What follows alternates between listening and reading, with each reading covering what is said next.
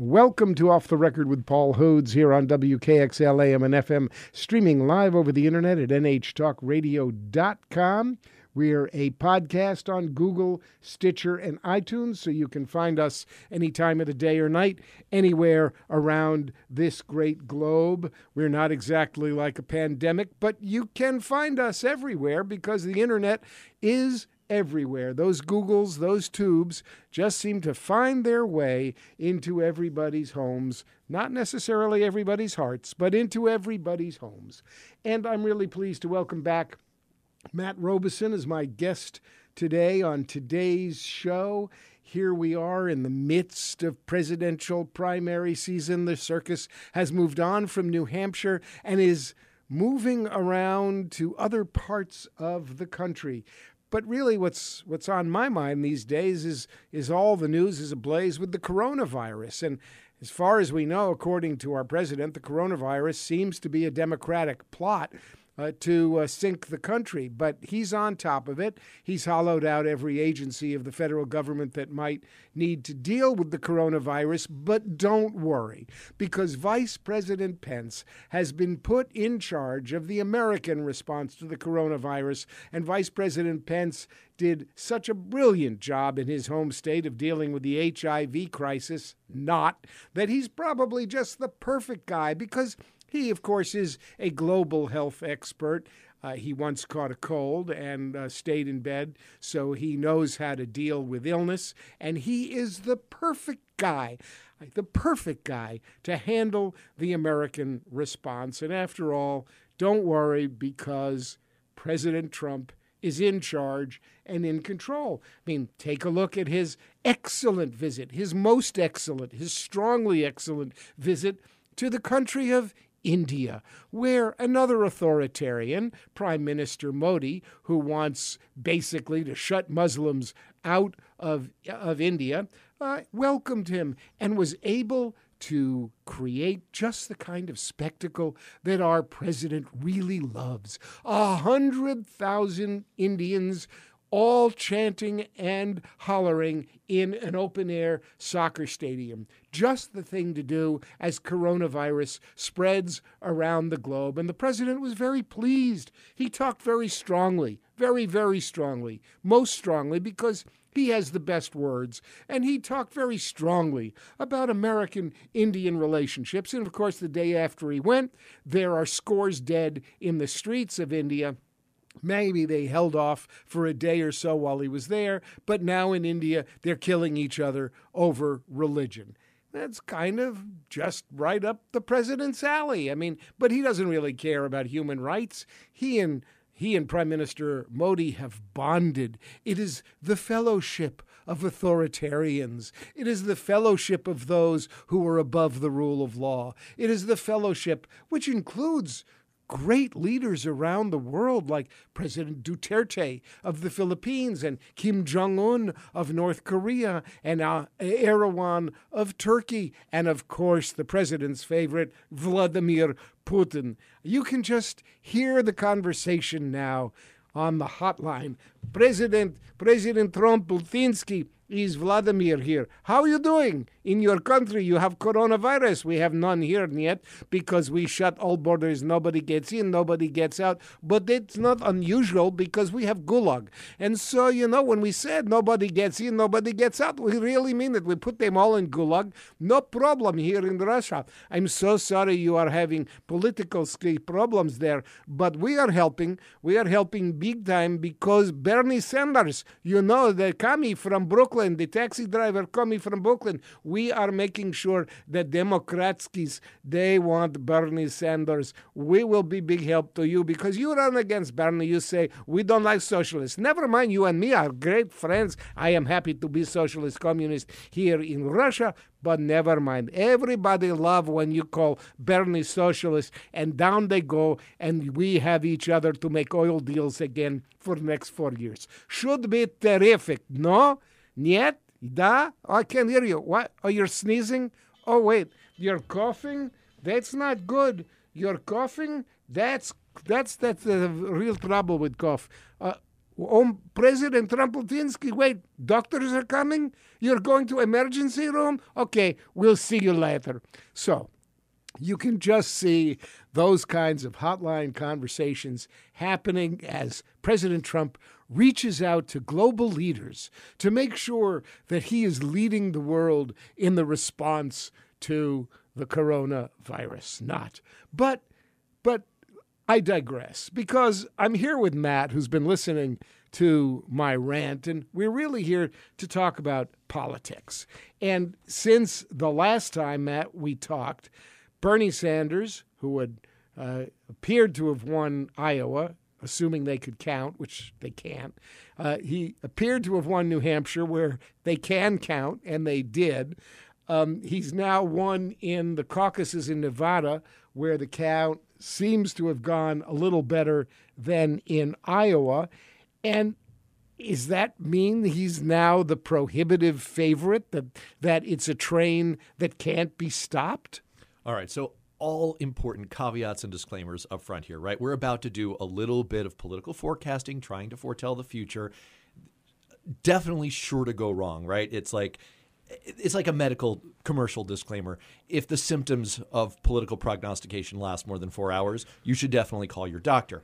All that being understood, right now, if you look at a forecasting website that tries to factor in the polls into a model like 538, it gives Sanders about a 40% chance of winning the nomination outright. And the possibility of no majority, no one getting a majority, is also about a 40% chance. But I think, and I'd like to pitch you on the idea, that those figures probably undersell the odds of Sanders getting the nomination.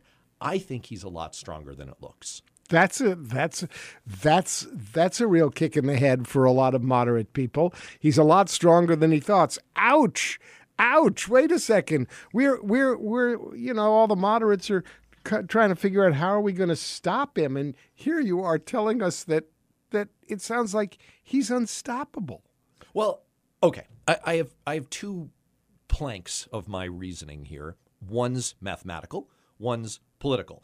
So I suggest let's do the math first, but I promise it's not like deep calculus. It's not deep math. There's just two numbers that I suggest that people keep in mind. One is 300, the other is 57.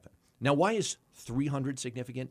That's about the lead in delegates that right now Bernie Sanders is projected to get after Super Tuesday on March 3rd. Now, look, the cookie could crumble lots of different ways. That's just sort of what models are forecasting as of today. Well, that's a much bigger lead than it seems.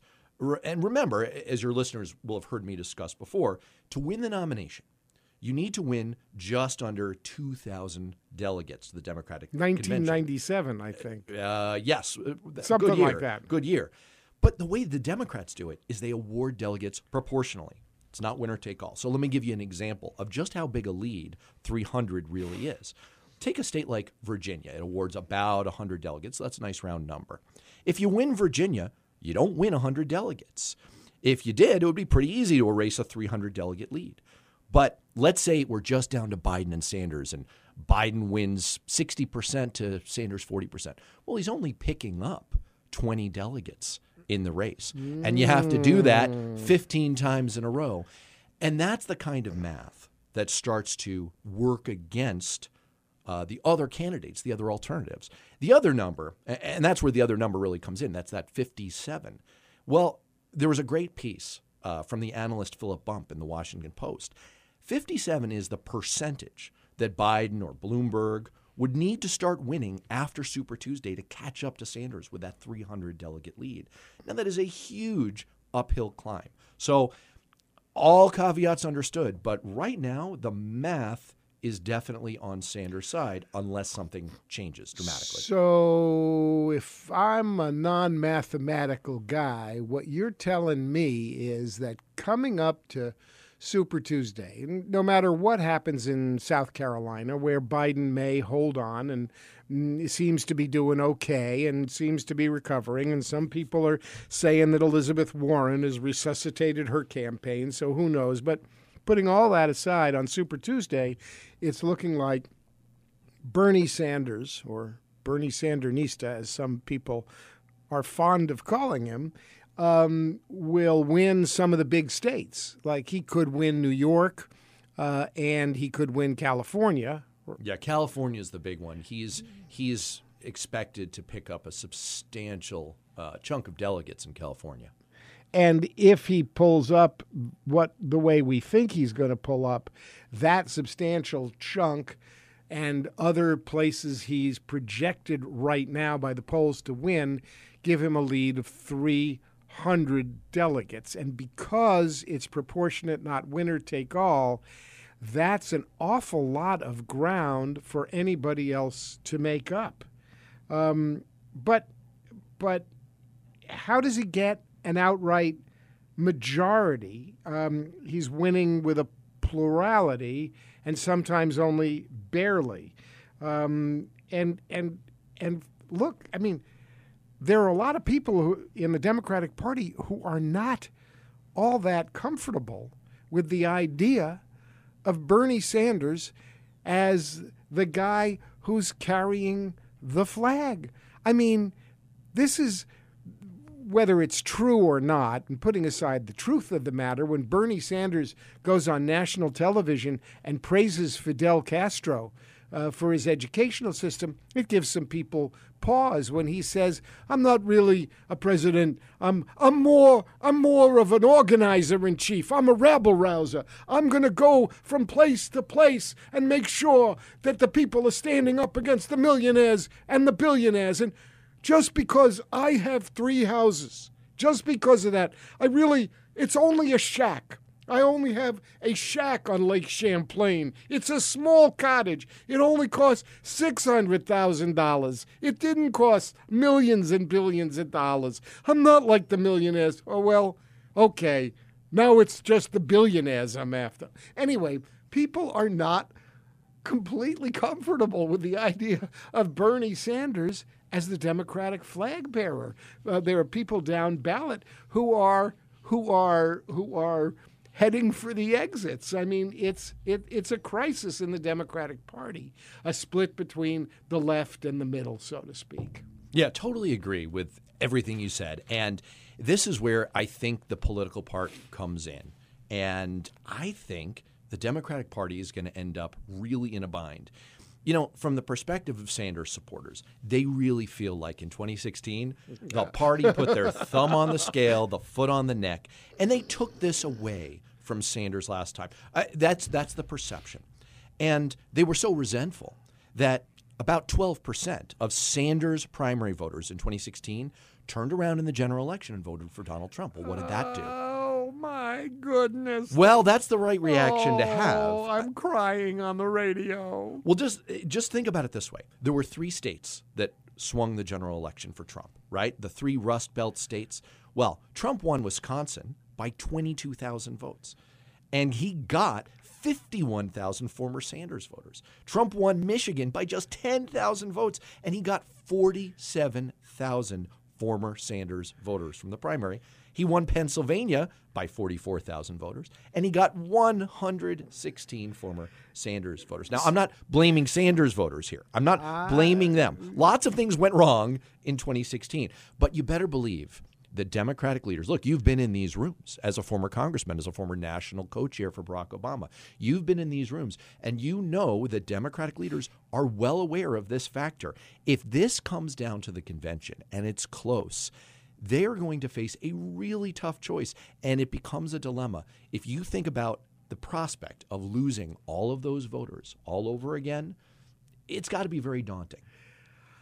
I'm daunted, and I'm just sitting here listening to the statistics, which I want to just point up a little bit when we come back to Off the Record after a quick word from our sponsors. It's Off the Record on WKXL AM and FM, streaming live at nhtalkradio.com, archived there also. We're talking with Matt Robison of a moreperfectunionforum.com, a blog that goes deep into politics, and Matt is also contributing to the Alternet. .org now, so you can read him and you can listen to him. He's been a frequent guest on Off the Record and is likely to take over the microphone when I go off to declare my candidacy for the state Senate in New Hampshire.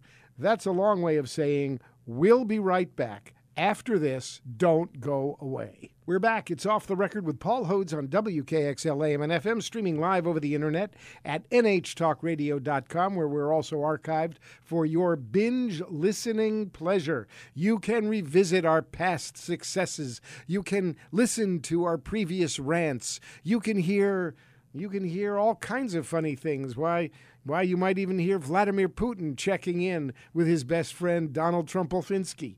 We're also a podcast on Google, Stitcher, and iTunes. And today I have the pleasure of speaking with Matt Robison of A More Perfect Union Forum.com, a blog about politics, and he's a contributor to alternate.org, so you can read all of his thoughts. When we left you a few short minutes ago, Matt was explaining the difference in votes that the Sanders turned Trump voters made in the last election. And the frightening thing about that analysis, which I had not really focused on before, was that in the wake of the loss in 2016, when everybody was trying to figure out, well, what factors were there, what was the cause of this electoral defeat? People looked at turnout of African American voters. People looked at non-voters. And certainly there were cases to be made that the reluctance of African American voters to come out in the battleground states and people who didn't vote made a big difference. But the statistics you've just told us about Sanders voters turned Trump voters is really the frightening statistic, because that was the reason, you can say that's the reason Trump won those battleground states.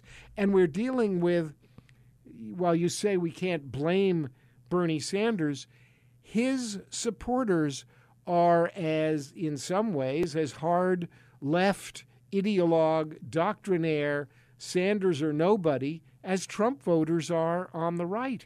And what we're seeing here is the extreme tribalism of many people who, when interviewed in 2016, said, well, I'm for Trump or Sanders. I can't tell which.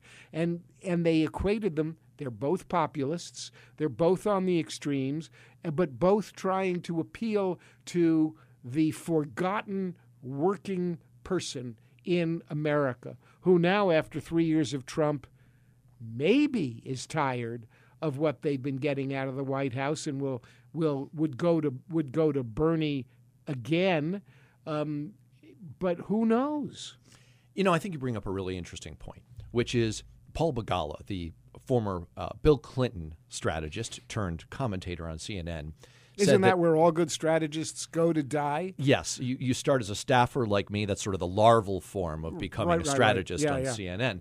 But he said there are basically two kinds of elections. There are two kinds of messages you can run an election in American politics. Let's stay the course, or time for a change. And you probably remember back in 2008 when you and I were out campaigning, both for you and for Barack Obama, and we were here in the New Hampshire primary, and we ran into lots of voters who said, I'm trying to decide between McCain and Obama. Well, what was that really saying? That was saying this is a change election. We want to see a fundamental change. We see both of these guys as change agents. So I think what you're putting your finger on here is a really interesting dynamic in politics, which is I think it's real. I think that there's some evidence that it's real, that there are voters out there who could be attracted to both Bernie Sanders and Donald Trump. They see both of them as change agents, as fundamentally wanting to blow up the system. And that's where I think you get into the wheelhouse of Bernie Sanders' most fundamental argument about why he would be the strongest nominee. I'm not necessarily subscribing to this argument, but to be fair and objective about it, this is the heart of his argument. He is a change agent. He can speak to those voters in a way that no other Democratic nominee could. Mm-hmm. So what happens if we get to the convention and it's close? Well, that's that bind, right? That is the choice the Democratic leaders are going to make. Now, you've heard a lot of noises. I'm sure you have in internal Democratic circles, and it's been reported a little bit in the press that, there is some strong consideration right now. Time to coalesce. Super Tuesday is going to be make or break. And there's a lot of movement to stop Sanders. Right. Let's coalesce around Nancy Pelosi. But well, we have a Republican friend who's been pitching the idea for months now privately. It's going to be Michelle Obama. We're going to have a white knight savior. It's going to be Michelle Obama. Not a bad argument, by the way. Yeah, right, exactly. Here she comes. Here I come on Yes. the white horse. I'm riding into the Democratic convention. Whoa, Yeah. Nelly. Hello, everybody. I'm Michelle Obama, and I'm the new white knight of the 21st century. It's not a crazy argument. I'll put it that way. But, look, I think to your point, the issue for Democratic leaders is going to be if we do this, if it's even close, and you've seen Sanders make this argument, look, if I've got a plurality, then I should get the nomination. If it's even close, then the Sanders faction of the party is going to feel once again like something got taken away from them by the Democratic Party leadership. They are not strongly attached to the Democratic Party as an institution. And there's a very high chance. We already see in polling, only 53% of Sanders supporters say that they will support the Democratic nominee, whoever it is, if it's not Sanders. That's a frightening prospect. So it sounds like there's an argument that says, okay, Democratic establishment, you out to lunch, overblown, fat and happy, PAC-driven, fossil fuel-driven organization, you Democratic National Committee, you pigs. It's time for you just to shut up, fold up, and go away. And I'll tell you why. Because even if you can't find any positive reason to do it, there's a negative reason. And the negative reason is this. If you have any hope of keeping any Democrats happy and keeping a Democratic Party for any sense that you might accomplish something, if not now, then later, you can't afford to upset all of those Bernie Sanders voters. You can't afford it if you're really serious about getting rid of Donald Trump. And if that really is the goal, and any Democrat will do, then you can't afford to upset the Bernie Sanders followers who will go and vote for Trump rather than Joe Biden or certainly Bloomberg. I mean, they won't do it. Bernie's already said he won't take his money, but you want one of these moderate candidates? Well, you're going to lose again because you'll lose all of Bernie's. The only chance you now have is to go with Bernie, hope that he can inspire younger voters and create that coalition that he talks about. And you gotta buy his argument. You have no choice. You have to stick with Sanders, and you can't afford another replay of 2016 where your thumb, your foot, your elbow, your knee, and your tongue is on the scale for somebody else. You got to just take all those things off the scale and go with the flow. You created it. You invited him to the debates. You let him into the party. You let him caucus with your people in the Senate. You're stuck with him. I think what could easily happen here if things kind of continue to play out in this Sanders versus some kind of alternative, and we end up in this no majority or very, very close majority, maybe the other way, I think what you could end up with is an argument. Let me just make the argument to you as if I were trying to present a reasoned I will be Sanders' advocate here. I'm going to paint the Blue Linings playbook version of here's how we win with Sanders. Don't you want to argue against him first? Let's just give the good news, right? For Democrats that are freaking out right now about the possibility that maybe we're going to end up with Sanders and I've heard all this stuff about, well, we can't possibly win with him. Here's the argument. The argument is, look, you spend so much time and effort in campaigns trying to get voters who are probably with you but may not show up to vote to actually show up to vote. And every one of those people that you get counts once in your column. You get one more vote for your side. Well, what's more rare, what's a lot harder, is to actually convert people, right? To take people out of the other column, put them in your column. It's like you're playing a game of dodgeball. If you hit someone on the other side with a ball, then you've gotten another vote in your column. You've taken them off the other side. But if you catch a ball from the other side, it's a twofer, right? You take someone from the other side, you get someone back on yours. So the argument for Sanders, I think their best argument, their strongest argument, is you take those numbers that I presented in those 3 key Rust Belt states earlier of people who voted for Sanders in the primary, Trump in the general in 2016, and you flip them around and you say, there's your twofer. You're taking those votes out of Donald Trump's column. You're putting them back in a Sanders Democratic column. That is a very powerful leverage point mathematically in your chances to win in those key swing states. And there's some polling that supports Sanders over Trump in those key states. That's 100% right. And look, I think that there are also arguments. There's actually a political scientist, Brendan Nyquist, who's at Dartmouth here in New Hampshire, who's pointed out that those kinds of state-based head-to-head matchup polls are not super predictive at this stage of the game.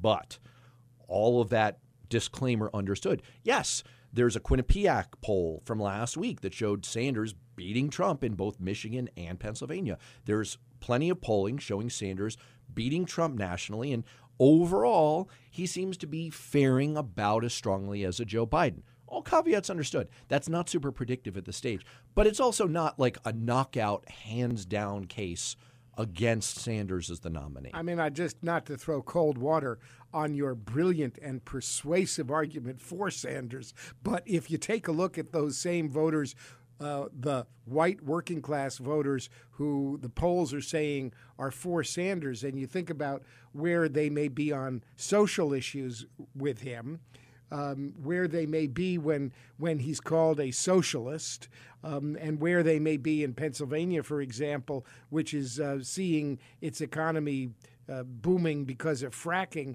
and you have Sanders saying, no more fracking, we're shutting it down. Those corporations, fossil fuel corporations, are done with me. I'm talking to you, fossil fuel, you're done. I'm coming in, you're done. And that may flip that equation. 100%. And look, I have certainly taken my best swing here at presenting the case for, there's a chance. I'm saying there's a chance if you have Sanders at the top of the ticket. That being said, there is a strong case against Sanders. There right? Absolutely 100% is. And look, I think the biggest one, the biggest knock on a Sanders nomination is we have a ton of research that shows that the biggest effect of having a more, I don't want to use the word extreme necessarily, but a more ideological, a stronger ideology to one side or the other, the biggest effect of having that person at the top of your ticket or as your nominee for an office is that it inspires voters on the other side. That's the biggest thing is, notwithstanding the success of the 2008 Barack Obama campaign, hope and change are actually not the best psychological motivators. Fear and anger consistently are. And the biggest effect that you see consistently, and political scientists have studied this extensively, is you have a more extreme nominee on your side. It inspires fear, anger, outrage on the other side. America will never be a socialist country. America will never be a socialist country. Well, yes, but there's a lot of video that seems to tell a slightly different story. So, I'm much more in the camp of this is a problem for Democrats. You and I certainly know a heck of a lot of swing state, swing district Democrats down the ticket who are nervous as heck. You have represented a district of that kind. And, it's all evidence is that it is a problem. However, to be fair, there is a case, and I think it would be fair to placate nervous Democrats somewhat by saying all is not necessarily lost if Bernie Sanders ends up being the nominee. We're going to take another break to hear from the folks who keep our station on the air. It's Off the Record with Paul Hodes. This is my real voice, and we're talking with Matt Robison of A More Perfect Union Forum.com, a blog devoted to politics. Matt also contributes to alternate.org, so you can read his thinking in print for those of you who may not be listening to the show. It's Off the Record. We will come back after this. We're back. It's Off the Record with Paul Hodes on WKXL AM and FM, streamed live over the interwebs at nhtalkradio.com. So go down those googly tubes, and you can find us there streaming on your computer. You can find our shows archived, and we're also a podcast on Google, Stitcher, and iTunes. We are talking with Matt Robison of A More Perfect Union Forum.com and a contributor to alternate.org about politics. We're talking about the Bernie Sanders phenomenon. How did an octogenarian, self-proclaimed Democratic socialist with a protruding jaw, not enough hair, a stooped posture, and too many teeth on his lower jaw, get into the lead in the Democratic primary process? Everybody's complaining that Joe Biden was too old, but golly, Bernie's 78, Bloomberg is 77, Bernie is grumpy, he harangues people, but the young people love him, and the young people seem to love him because he wants to take down the establishment. He is preaching a kind of revolutionary systemic change which finally brings the Democratic Party back to its roots, essentially saying, if we are the party of working people, then it's time that working people had a leader and policies that reflected the victory that the working people will win if I, Bernie Sanders, am the Democratic nominee. I can build a coalition. I can bring in young people, all kinds of people who haven't voted. I am seeing excitement across the country because they know that the millionaires and the billionaires have run this country for too long. The fossil fuel companies, the insurance companies, and all the big pharma know that Bernie Sanders is coming for them because I have the support of the working people of this country. And it is time for the working people of this country to have that control. So that's Bernie's pitch. And it seems to be doing pretty well in the Democratic primaries. He's racked up victory after victory, and we're trying to figure out the arguments for and against him and what the poor Democratic Party does. I mean, I'm watching Tom Perez, who is the chair of the Democratic National Committee. I am watching his head explode in real time. I am watching him try to say he is neutral, to try to say he's maintaining an even keel.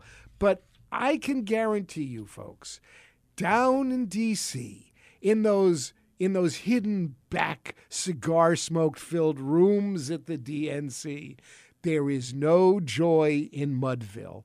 They are scrambling to try to figure out how they can save and perpetuate their establishment. And it may not happen this time. We may get a Democratic nominee who matches Donald Trump for the elegance and simplicity of his message, which is going to be Donald Trump is a fraud. He's a billionaire. All he cares about is billionaires. I care about you. Look at my record. I was arrested in 1961. I've been arrested a lot of times. I know how to rabble-rouse. I will bring out the people. We are against the billionaires. They better hide because we're coming for them. And who knows? After an exhausting 3 years with Donald Trump, that may be enough. It may be. Absolutely. I mean, again, it goes back to this. There's only two kinds of messages you can run within American politics. Let's stay the course, or time for a change.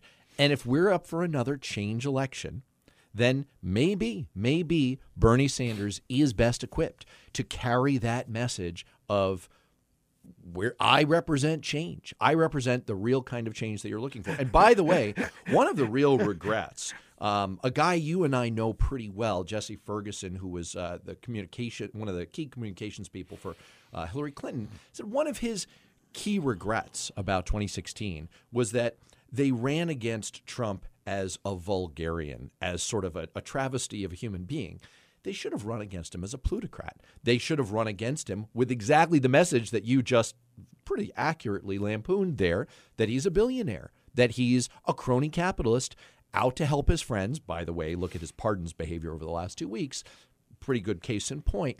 So, again, hey, and with the sinking stock market and the coronavirus, if we have a collapse of the economic system, given the incompetence that he's now baked into the cake at the federal government, that may play well into Democrats' hands. So far be it from me to wish more plunge in the stock market or coronavirus, but it could be good political news for Democrats. Well, it could also turn the argument more toward what Joe Biden has been saying, which is, let's have a return to normalcy, people. Let's re-achieve some stability here. Maybe this isn't a change election so much as oh my gosh, the world is blowing up around us. A restoration. There's a difference between a change and a restoration. It's not exactly stay the course, but it's, folks, let's get rid of the new normal and get back to normal. That's exactly just right. The normal dysfunction, the normal corruption is just really preferable to the craziness we got now. And that's an argument for the more moderate candidates. Certainly the more moderate kind of establishment, if you will. And, look, it brings up one more question on this topic. I think the million-dollar question in Democratic circles that's probably running circles through Tom Perez's mind right now is, what is Barack Obama going to do other than, driving the car for Michelle Obama to ride in as the 11th hour nominee? That's right. Is he going to try to use his unmatched credibility in the party to try and forge some kind of a compromise? My guess is he keeps his powder pretty dry, at least up until the very end.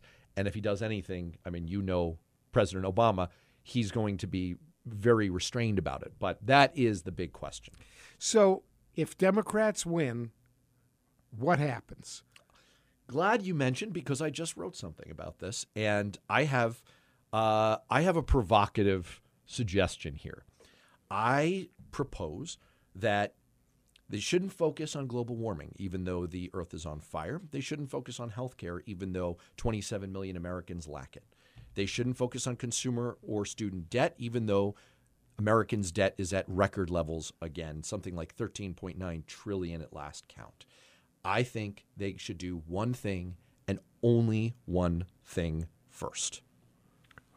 Which is? I propose that they should save democracy first. You remember 1999, Bill Clinton? We have.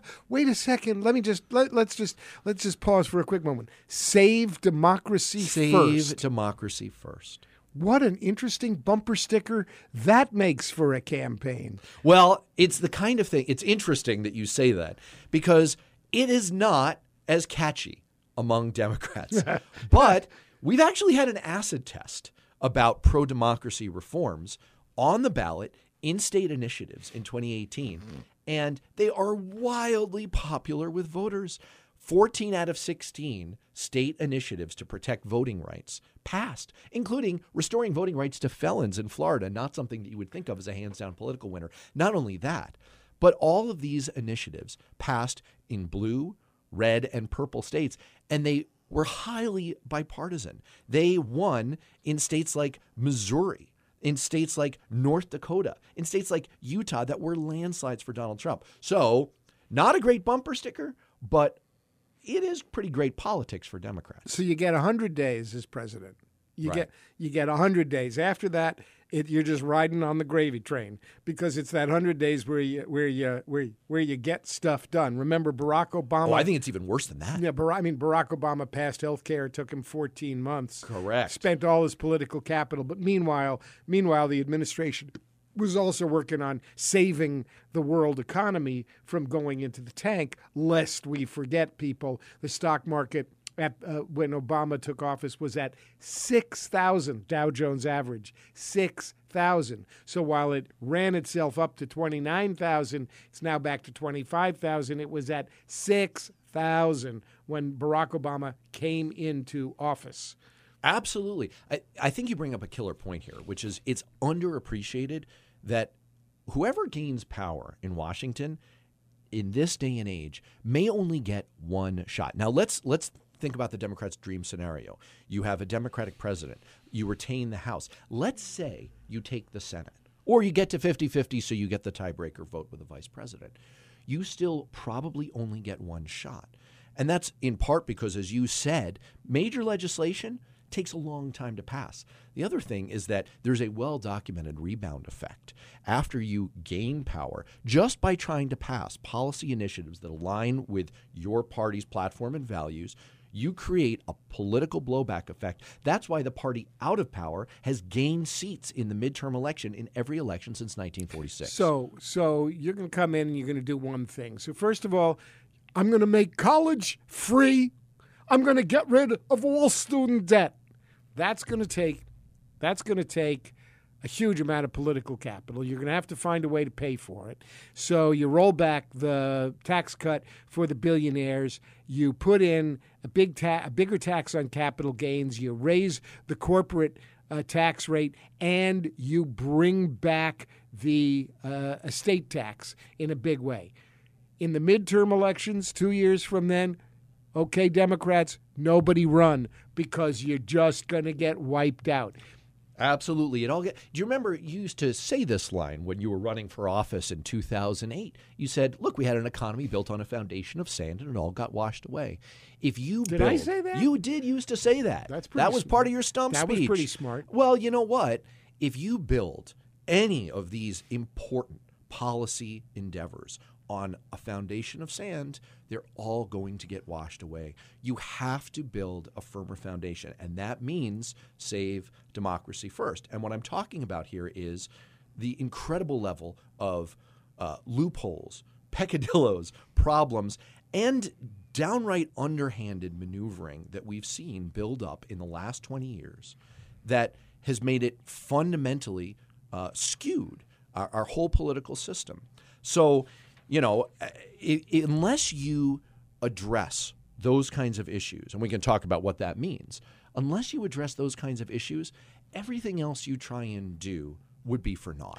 So whatever happens, if Democrats take power, the important thing is to galvanize public opinion in a real way that will be the firm foundation, the underpinnings, the concrete blocks of whatever policy they wisely try to put in. And for your money, you suggest that going with meat and potatoes, economic policies of some sort that affect a broad cross-section of Americans, fixing college debt, or making college more affordable, or some economic policy is going to be job one, because if you build a consensus around that, it's a better long-term prospect for Democrats than trying to take on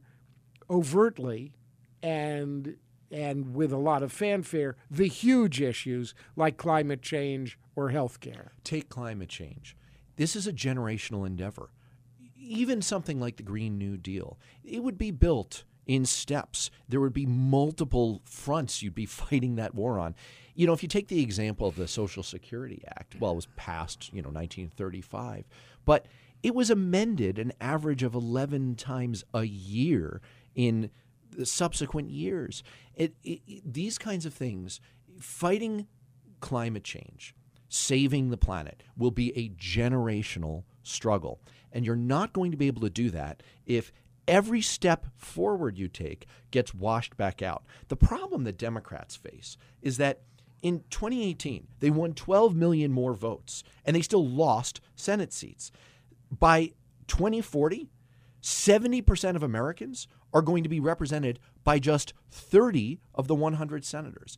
When you have a democracy that's that skewed with that much minority power, then you have no ability to build that kind of a generational effort to tackle any of the big issues.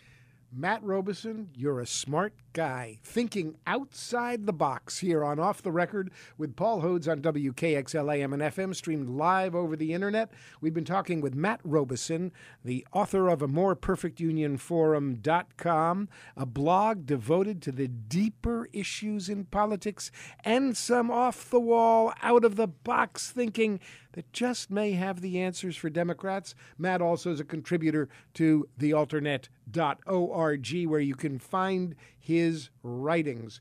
Don't go away. We'll be right back to wrap up after this. We're back. It's Off the Record with Paul Hodes on WKXL AM and FM, streamed live over the internet at nhtalkradio.com. We've had a great conversation with Matt Robeson of AmorePerfectUnionForum.com, a blog devoted to politics. Matt is also a writer for thealternet.org, where you can find his writings, and it will bemuse you, amuse you, make you think. It will tickle your brain. We have a great time on the show with Matt. We had a visit during this show from both Bernie Sanders and from Vladimir Putin. I can't wait to see the two of them get together. I'm talking to you, Vladimir. You are not a friend of mine. Oh, Bernie. Yeah. Comrade Bernie, you and I are both, we are socialists together. Why you hate me? I'm telling you why, Vladimir, because if I don't hate you, I don't look good at home. Bernie, don't worry. We help you get elected again. We love you very much. Anyway, you can just see the dialogue over the hotline. I'd rather not. Vladimir Putin is no friend of the United States. Unfortunately, the President of the United States currently doesn't see it. But we'll be back with more Off the Record next week on WKXL AM and FM, streamed live over the internet for your archived and listening pleasure at nhtalkradio.com. And in the coming days and weeks, you may be hearing more from Matt Robeson, who is probably going to keep this chair warm when I declare, because I am heading that way, for a local race. And then I won't be able to have the microphone anymore, and that's going to be too bad. But if all works out, I'll come back. See you later, folks. See you next week.